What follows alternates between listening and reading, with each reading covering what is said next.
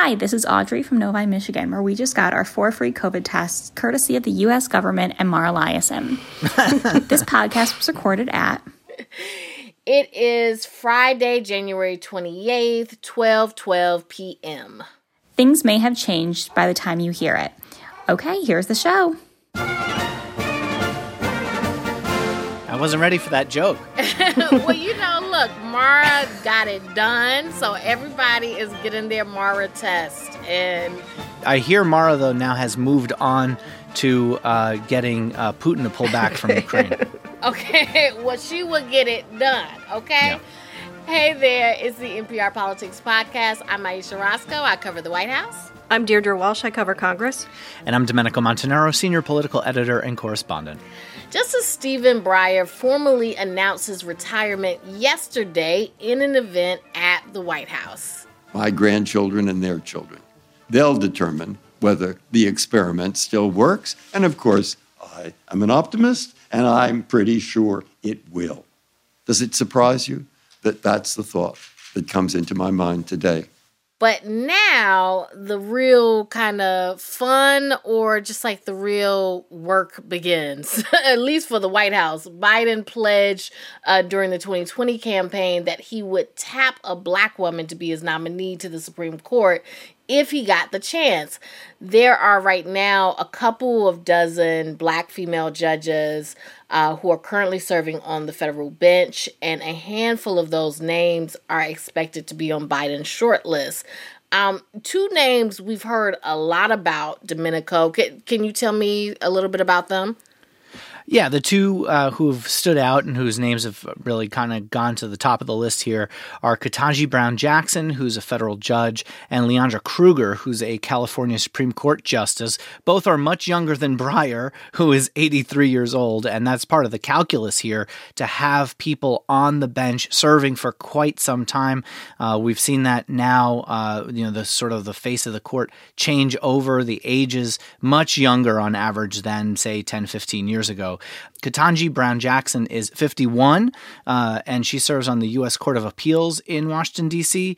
She's been in that post for about a year and served as a federal judge for several years before that. And she's seen as someone who might have an easier go of almost anyone else because she was just confirmed to the post she's in a year ago with 53 votes, including some Republicans. Kruger is even younger. Mm-hmm. She's 45.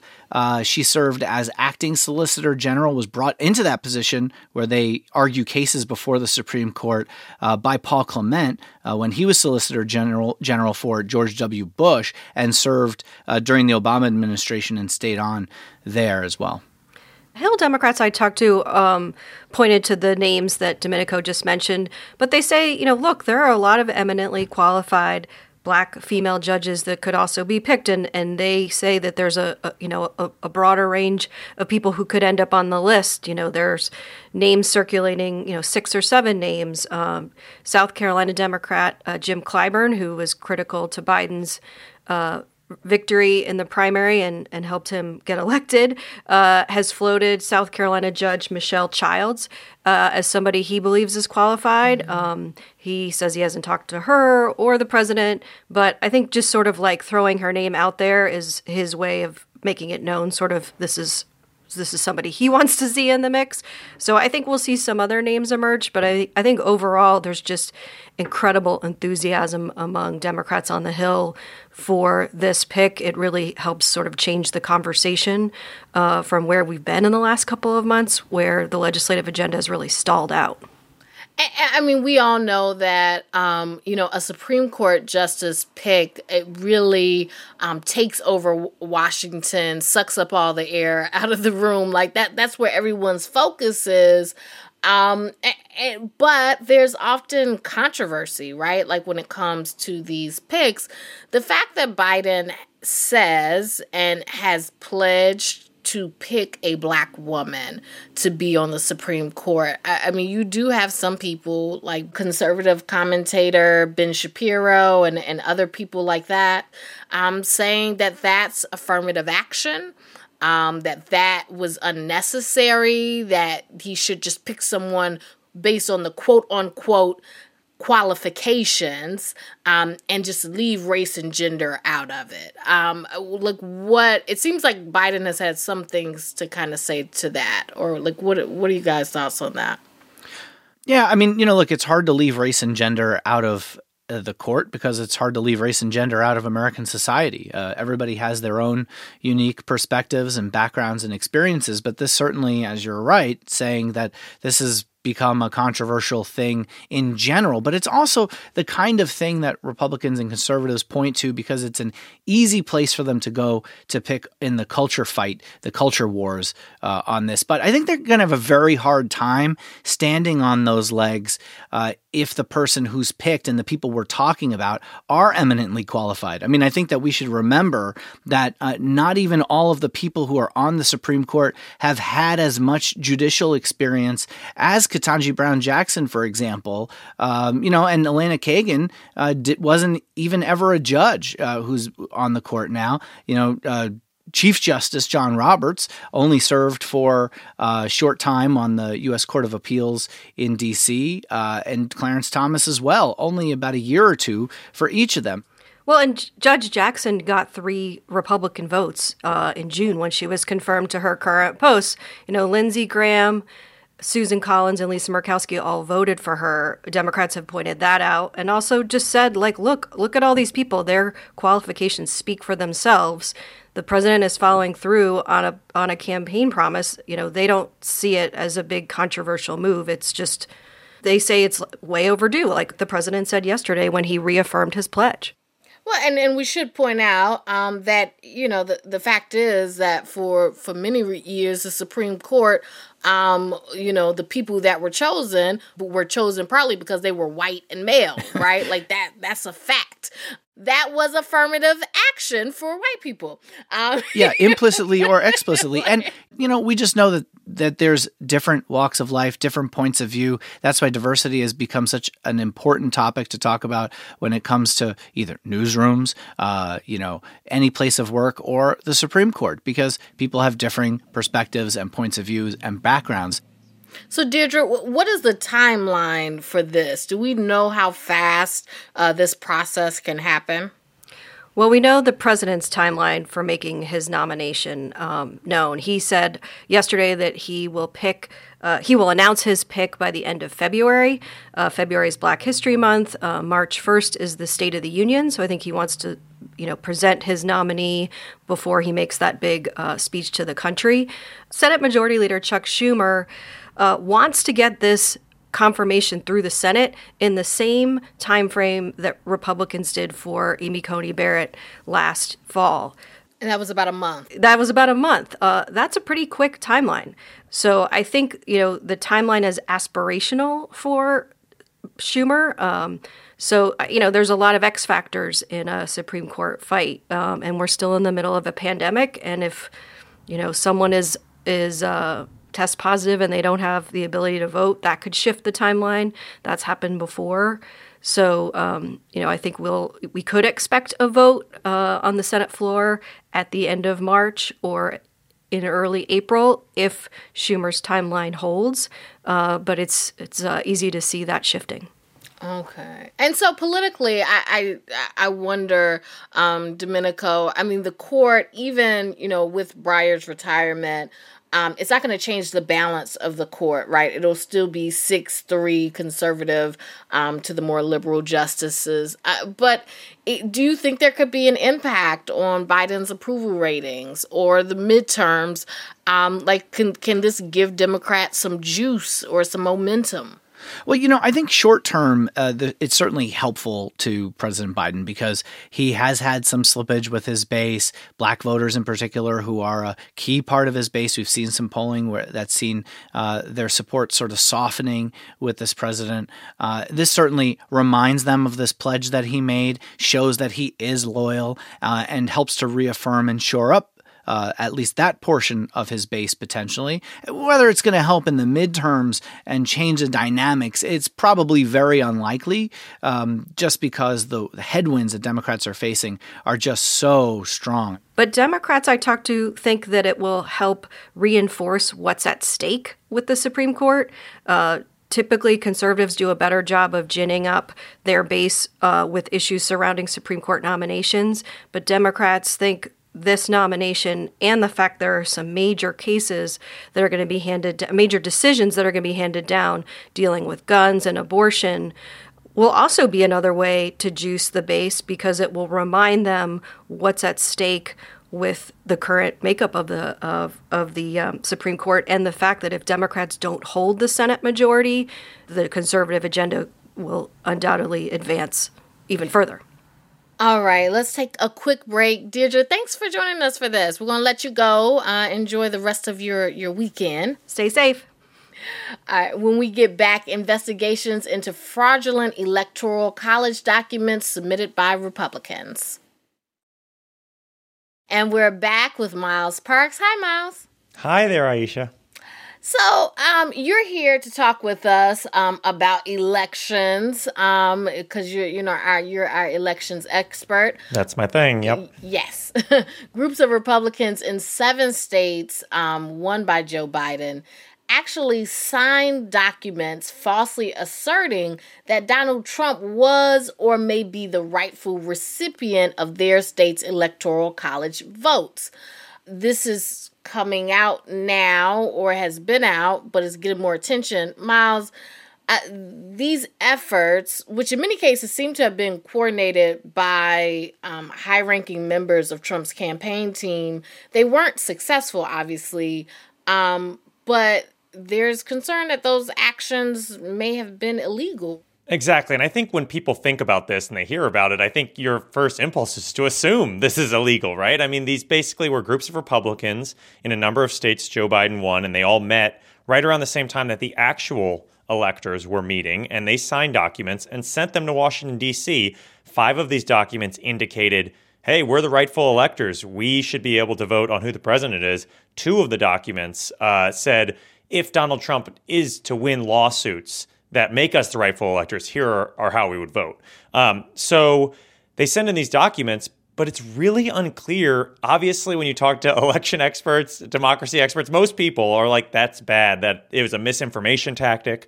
But it's really unclear on whether it was illegal, because laws around certifications of federal elections are really vague. And attorneys general in 2 states, Michigan and New Mexico, have actually referred investigations into the case to federal prosecutors. But that's where we're at right now. I think it's really way too early to assume that anyone's going to see jail time or anything close to that as a result of this.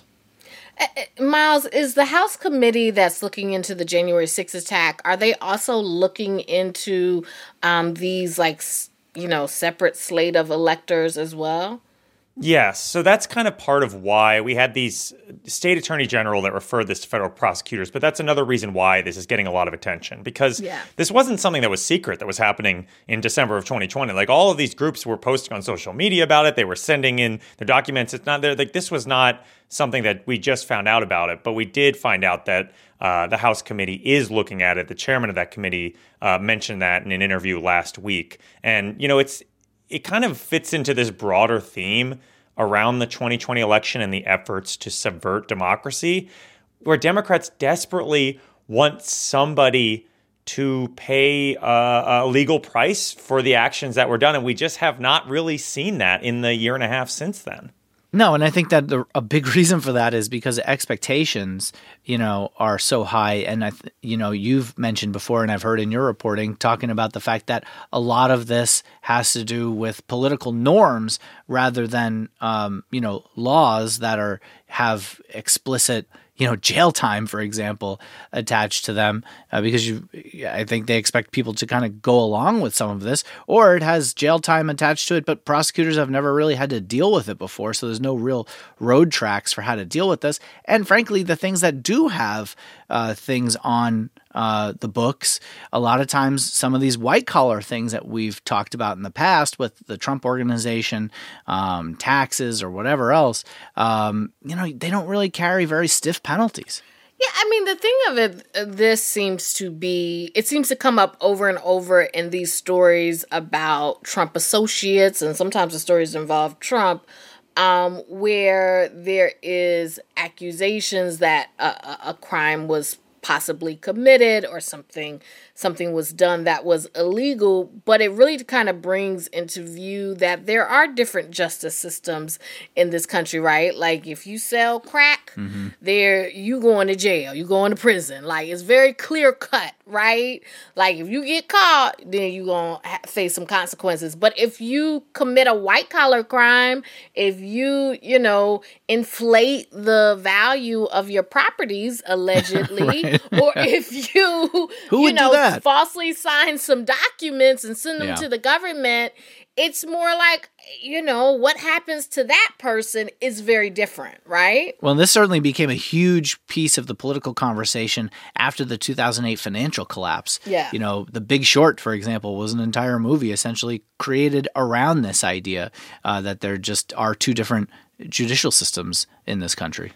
But I will say, and I think this kind of gets to this big idea that this is bad and we don't want it to happen again. Congress is currently talking about, on both sides of the aisle, Democrats and Republicans are open to reforms around what's called the Electoral Count Act, which is the set of laws that govern the certification of our presidential elections. And they're currently discussing updating this law and potentially trying to put something in law that makes something like what happened in 2020 less likely to repeat itself.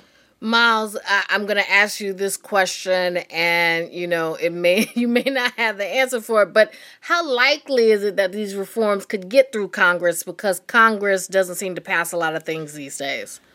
Actually, I'd say at this point, it's definitely much more likely than just about anything else when we've talked about voting reform in Congress, because there is actual buy-in from the Republican Party. From a number of Republican senators have seemed open to reforming these laws, and we just haven't seen that.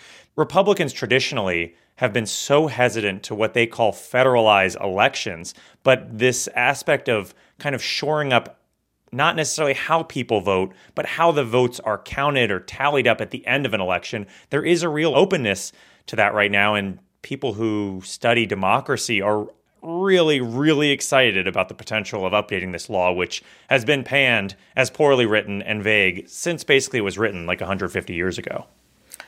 All right, well, let's take a quick break, and when we get back, it's time for Can't Let It Go.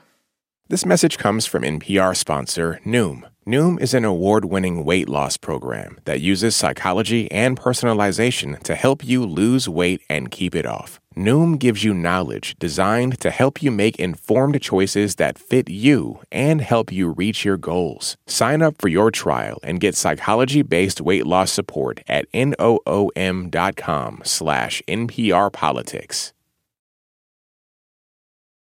And we're back, and it's time to end the show like we do every week with Can't Let It Go, the part of the show where we talk about the things from the week that we just cannot let go of, politics or otherwise. Miles, you start us off. Okay, so I am very excited to hear Domenico's take on what my Can't Let It Go is this week. All right. Let's do it. I'm curious. I've never talked to you about this, Domenico, and I'm so curious to hear your perspective.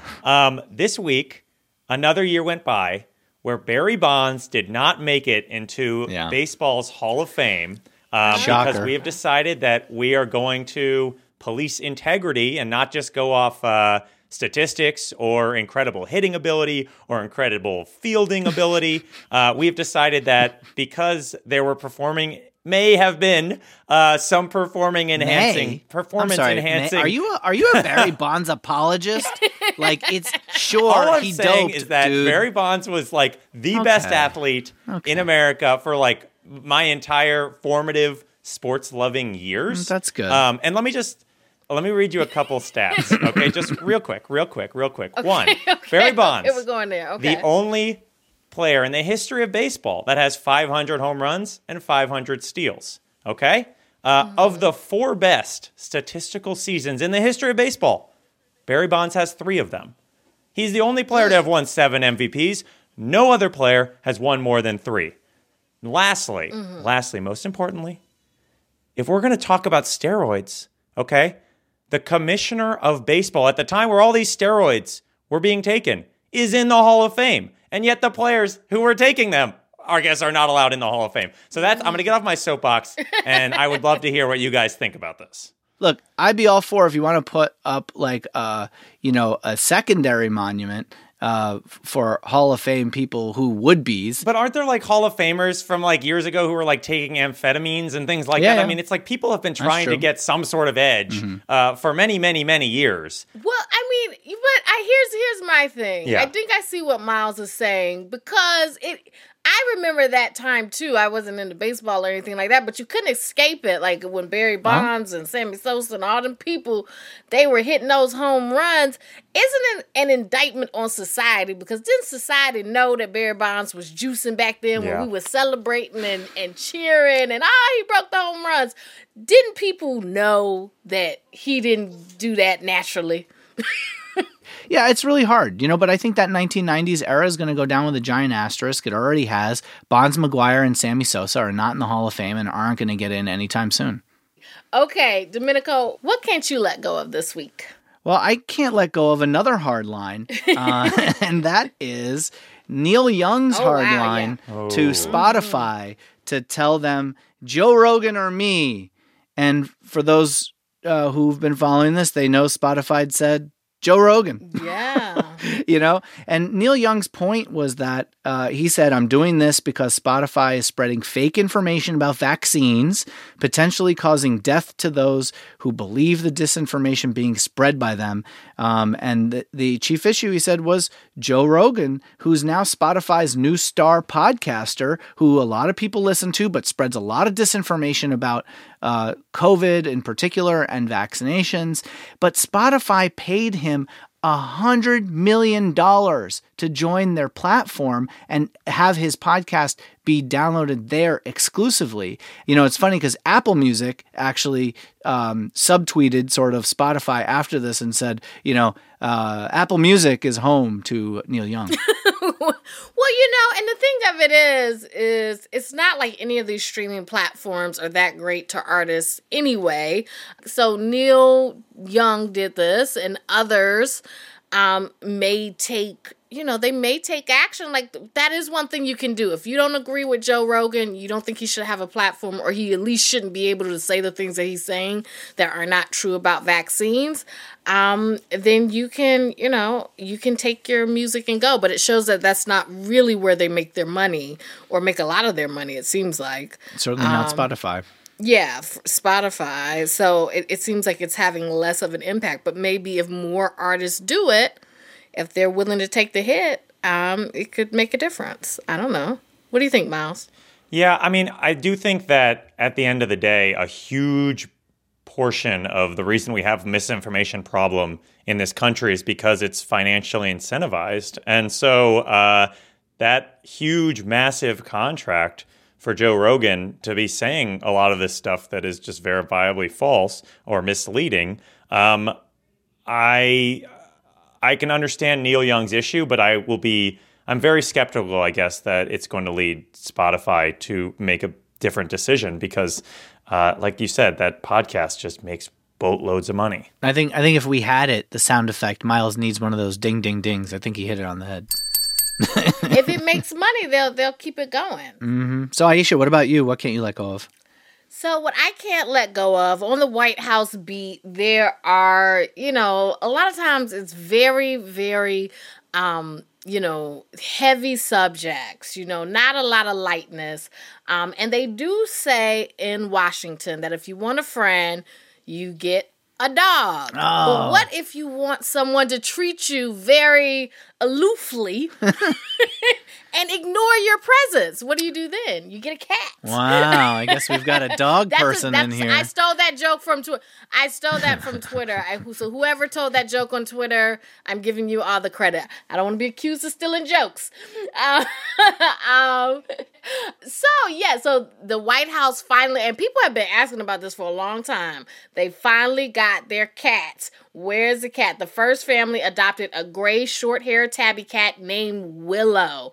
And the cat is gray, and it does look very distinguished. Like, they have the pictures of it in the White House, on the red carpet, with the, and it does look very, very regal. I think one of our producers said. Looks very nice. And apparently, Willow is named after the First Lady Jill Biden's hometown, Willow Grove, Pennsylvania. That's right. Yeah. Yes. Can I ask a question here?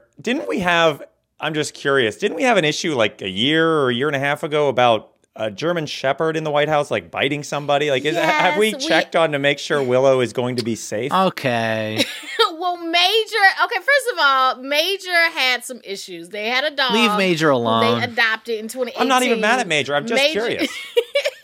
Major had some issues, so they had to rehome him because the White House was too busy. Major was a rescue, and shepherds are there to protect people. And there's too many people coming around the corners at the White House. It was too much, but they did get a new dog, Commander, a 4-month-old purebred German Shepherd puppy last month.